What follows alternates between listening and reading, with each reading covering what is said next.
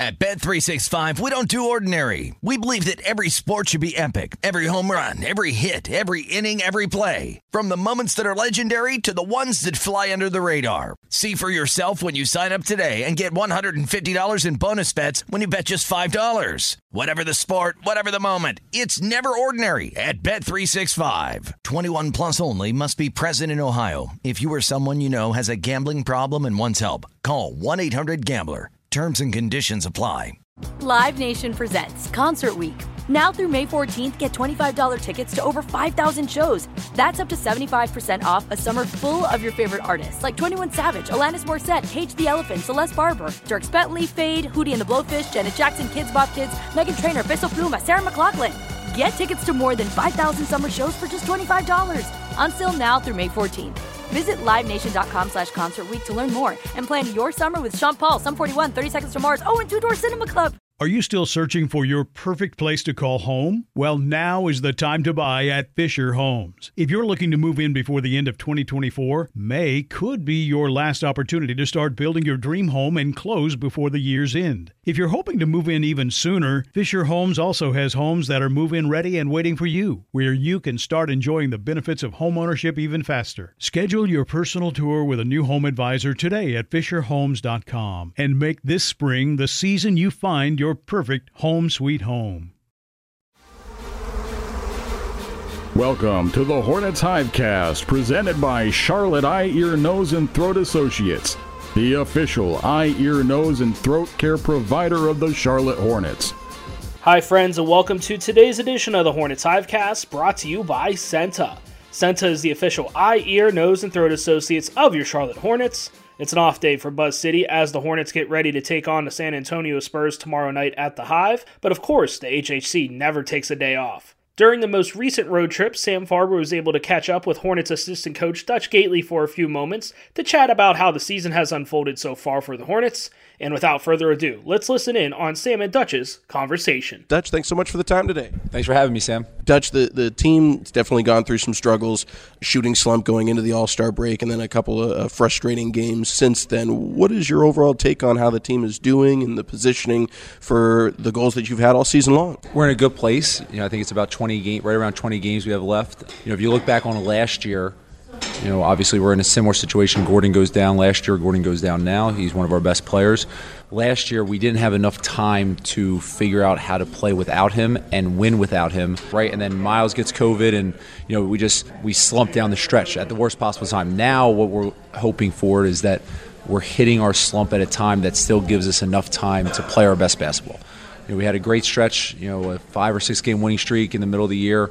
That was a great stretch. We got to get back to that. And I think our biggest thing is trying to get a play-in game, trying to get to the playoffs. We want to be playing our best basketball at the best time. Last year, we were not playing our best basketball at the end of the year.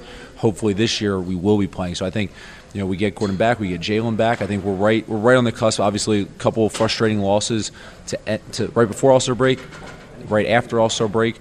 But it's all a learning experience. It's a great learning experience for the young guys. Melo, Miles, they've never been there. They've never been in a real playoff run yet. We've had one play-in game, but we need to get to a playoff run. I think this is all going to build up, and hopefully in 2 months when we're looking in April and May, we're going to look back and say that was really what built us for this run we're going in. Obviously, it has to pay long-term dividends to have Melo and Miles be in more of a focused role, kind of playing without a net, so to speak, without having Gordon out there. Even though there are going to be those growing pains and there are going to be those frustrations, those are lessons that should pay dividends in the future. Definitely, and they're seeing situations. I mean, we can't even – the amount of times you have to see different pick-and-roll coverages, playing against different guys, you get to learn tendencies. You get to see them say, guys are even referencing, when we played them last time, like they're remembering back different instances, and that's all growth instead of, this is the first time that we're playing, this is the second time. Now we're getting to the fifth, sixth, guys are understanding tendencies of players, and then you're throwing guys like JT Thor out there. That's great. Kai got some minutes. So it's all going to pay off in the end.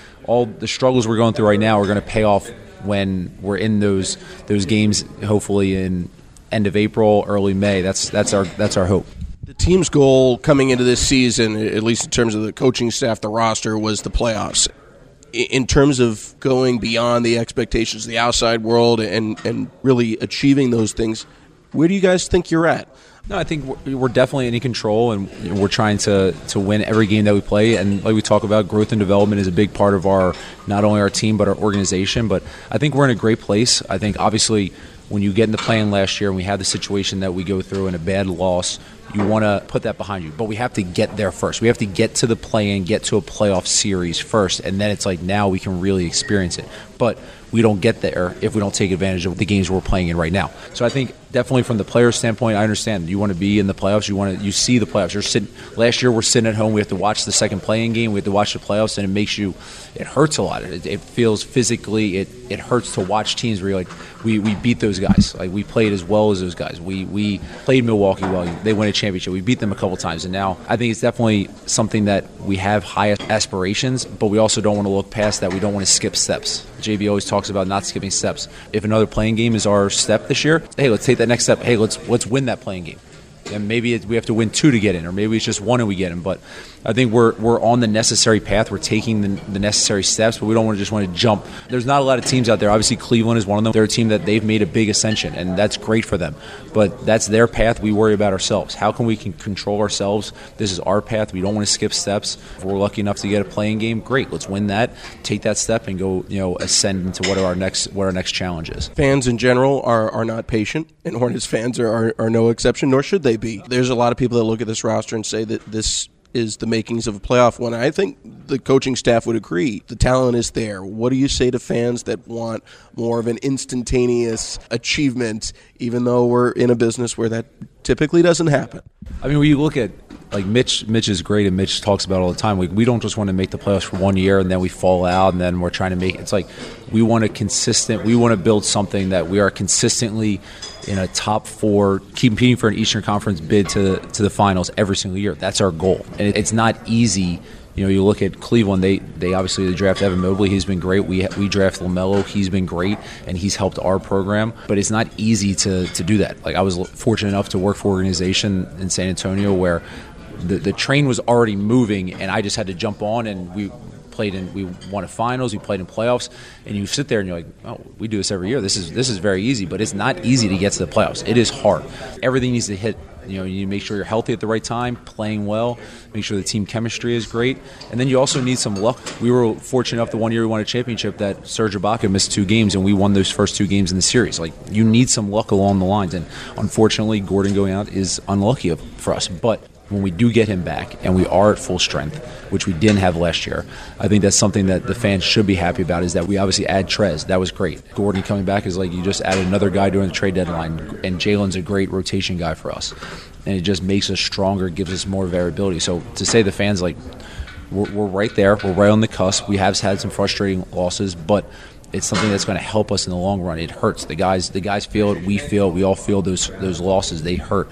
But I feel like it's teaching our guys what they need to know for the long run. We'll have more of Sam Farber's discussion with Hornets assistant coach Dutch Gately right after this on the Hornets Hivecast, brought to you by Senta. I'm not anti-aging. I'm pro-looking my best. Getting cosmetic surgery at Charlotte Eye, Ear, Nose, and Throat Associates has me looking young again and filled with the confidence I need to take on the day. From Botox to rhinoplasty to facelifts, Senta offers facial plastic surgery from specially trained eye and ENT doctors who are familiar with how all parts of the face work. Feel like you once did. Schedule your appointment today at ceenta.com/appointments. Charlotte Eye, Ear, Nose, and Throat Associates. They just make sense. Hornets assistant Dutch Gately, our guest here today on the Hornets Hivecast. We want to talk a little bit about you. We all call you Dutch. I made it a point not to give your given name, but where did the name Dutch come from, and your origin story, if you will? So it's my middle name. Even my wife doesn't call me Patrick. Only my college basketball coach called me Patrick, and I think he had a nice sarcastic sense of humor, so I think that's why he did it. But my grandfather, growing up, my dad's dad, when he was younger, there was a great Eagles quarterback, Van Buren, and they called him the Flying Dutchman. My grandfather was younger. They said his nickname was Dutch, like he played like that guy. So then when I was the first grandson, they're like, we're going to middle name you Dutch, and our whole family, my middle brother goes by initials. My younger brother goes by his middle name. It's weird. Our whole family goes by the middle name. It's not normal, but being from Philly and being a big Eagles fan, I'm glad that my name comes from some Eagles lore and namesake. So I'm thankful for that. You mentioned your college coach. You played at Monmouth, and then you go to Temple, where you played one season under Fran Dunphy there, and then go right into the video room. So it seemed like you were tracking towards being a coach even while you were an active player. Is that fair to say? I was a much better coach. I don't hide that I was not the best player. Even my stats will suggest that. And when you say play at Temple, I never used the word. I was on the team, didn't really play that much.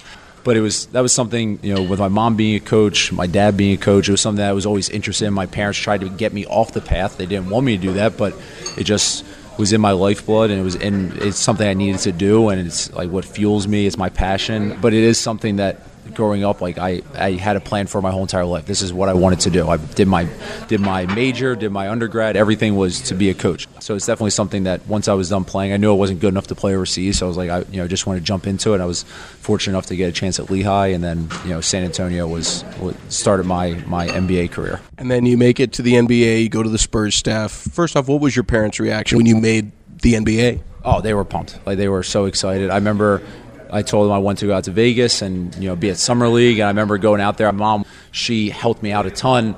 They were having a small women's AAU tournament there, and she made it so that she could fly out there. She only had to watch one game, but I had no money. I had no job at the time, and she was able to say, like, oh, I'm recruiting, so we used her hotel room. But they were pumped. They were obviously excited, but then you get to say that you're going to work for the Spurs and learn from Pop, and that was amazing. So my mom was very, very sad to see her number one son leave the East Coast, but I was very fortunate to go to an organization that took care of me on the court, off the court, in more ways than one. And you go to the video room there, same place James Borrego came from, same place a lot of great coaches have started off their NBA paths. What is it about the Spurs video room that's produced so many great coaches? Because they're not the only ones that have a video room. And Greg Popovich is a fantastic coach and a fantastic judge of talent, but there are others in the NBA. So what is it about that room that has cultivated so many really top-flight coaches? I think the first thing is they throw you in, and not saying that other teams don't, but they throw you in right away of, we're going to give you a ton of responsibility. We expect you to understand that and take advantage of that. There are tons of people that have gone through the video room in different places, San Antonio, where you go in for a year. They give you the tools for the first 2 or 3 months. Hey, we're going to teach you everything. And then after 2 or 3 months, it's on you to show that you're learning this, retaining this, and being able to implement it. For an example, we signed Isaiah Thomas.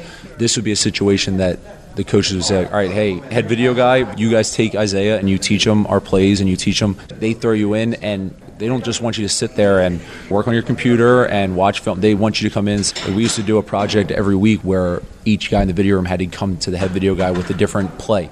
And that play, if it was good enough, the head video guy would take it and give it to Coach Pop, and maybe you would see it. There are some video rooms where you're just churning out film, and it's like you're basically just working, but they really invest time. Like, we're investing in you as the person, but also you as the basketball coach.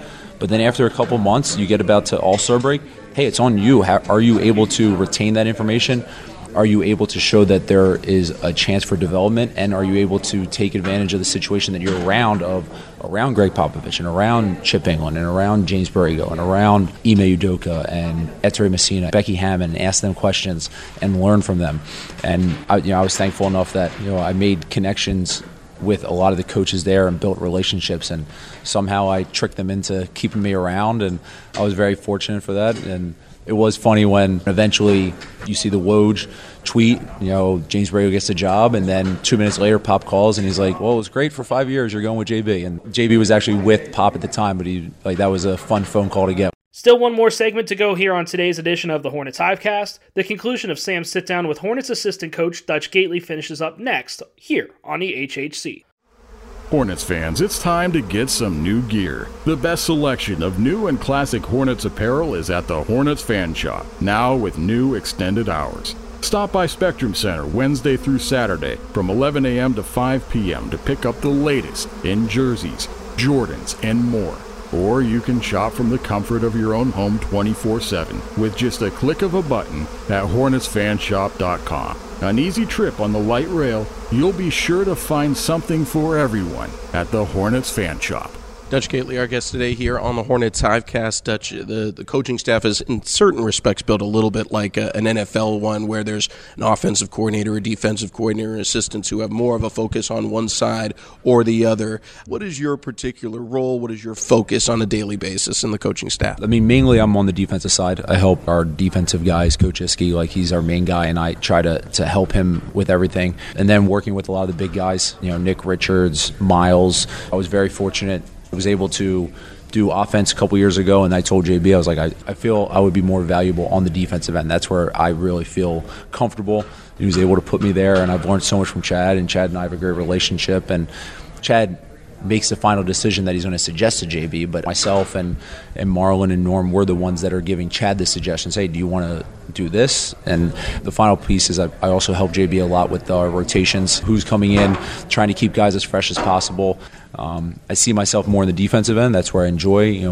I take a lot of pride trying to be as detailed oriented and helping the guys, trying to give one or two little nuggets that maybe they understand and they can take onto the court. And hey, this guy likes to go left, and when he does go left, it's going to be a shot fake. Or this guy likes to go right, and he's not as strong, and he can't pass that way. And trying to give them just little morsels that they can take on the court that can hopefully help them. In the NBA, where almost everyone shoots close to 50% anyways, what is a win as a defensive coach? Is it a stop? Is it a contested shot? What is a win to you where when you look back at the tape, whether the shot went in or not, you're like, we did that right? I think the main thing, like you said, you're not going to hold them to 0 points. They're NBA players. I think it's, can we at the first part take away their main option? And that talks about mainly transition. Can we stop them from just coming down, dribbling 2 dribbles, dunk? All right, we stopped that. Now can we take away their first option in the half court? We want to take that away. Whatever action they decide to go to, can we take that initial action away? And then whatever the second or third option is, at least make it be contested. If we can get back in transition, make them pass the ball to an option that they do not want to get to, and then whatever that option is, make it be contested. So you try to understand what players' tendencies are, what a team's tendency is, what they're very good at. Can we take away the first or second option? If we do that, whatever the third option is it contested? That's the main thing. And if it goes in, we always say you shake their hand and you go down the other way. As coaches, our job is to show them this is what the first or second option is going to be. You also got a chance to be the head coach of the Summer League team, and that's the future of the team. You got young guys like Nick Richards that were featured on that squad. You've got Kai Jones, of course, JT Thor, and, of course, James Bouknight as well. What was that experience like moving into the head coach's spot at the NBA level for the first time, and what is your projection of those young bigs in particular? The experience was amazing. I can't put into words how thankful I am from the organization giving me that responsibility. I remember, I'll never forget it. I remember the first time out, I go up, I have my 10 note cards. I look, pick the one that I want, I put on the board to draw it, and horn goes off. I'm like, oh my gosh, that was so fast. That's and this is all while the assistants are saying we need to do this defensively, we need to do this offensively, and you're sitting there like, oh my god, and you just walk in there like, all right, let's swing it and set a pick and roll. But you sit back, you're like, that was out of control fast.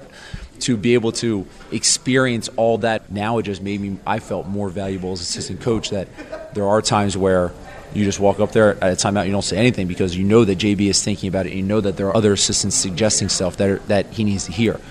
But it was great for our guys. The growth of our guys, remember there was one game where Book struggled playmaking-wise and took a lot of shots and was struggling, and we spent a lot of time on film and in practice of we have to move the ball. And then we went out, and in a much shorter game, 8 minute shorter game, we were able to get 27 assists in one of our next games. But that growth from one game to the next was big for Book, for Kai. They showed a lot of promise, and it's great for the young guys because they all come in, they're all eager, they all want to show what they're capable of, and you're trying to show them what you were able to do in college isn't really going to translate. There are going to be other very good players out there. We need to show you how you can also be effective when they know what you're trying to do. But it was a great experience, and it was great to see the growth, like someone like JT Thor, to see the growth from not being able to practice to the games where he showed some positivity to now being in NBA rotation, that he has made a big jump, and it's been great to see. They've all shown growth. So Summer League was awesome. I loved it. I hope I get the opportunity to do it again this year. Competitive-wise, I would like to get a win. That's something that I would like to get for our guys. We were right there. We had 2 really tough losses at the end, but experience-wise, it was great. The future is very bright, and yours is as well. Dutch, we appreciate the time. Thanks for joining us today here on the Hornets Hivecast. Thanks, Sam. I appreciate it. That will do it for today's edition of the Hornets Hivecast, presented by Senta. Tomorrow will be a game day edition of the HHC as the Hornets look to make it 2 in a row against the San Antonio Spurs at Spectrum Center for a 7 p.m. tip. And of course, tickets are still available at Hornets.com. For Sam Farber and Dutch Gately, I'm Rob Longo saying so long, and we'll see you here tomorrow once again on the Hornets Hivecast. Thank you for listening to the Hornets Hivecast, brought to you by Senta, the official eye, ear, nose, and throat care provider of the Charlotte Hornets. For more coverage, visit Hornets.com.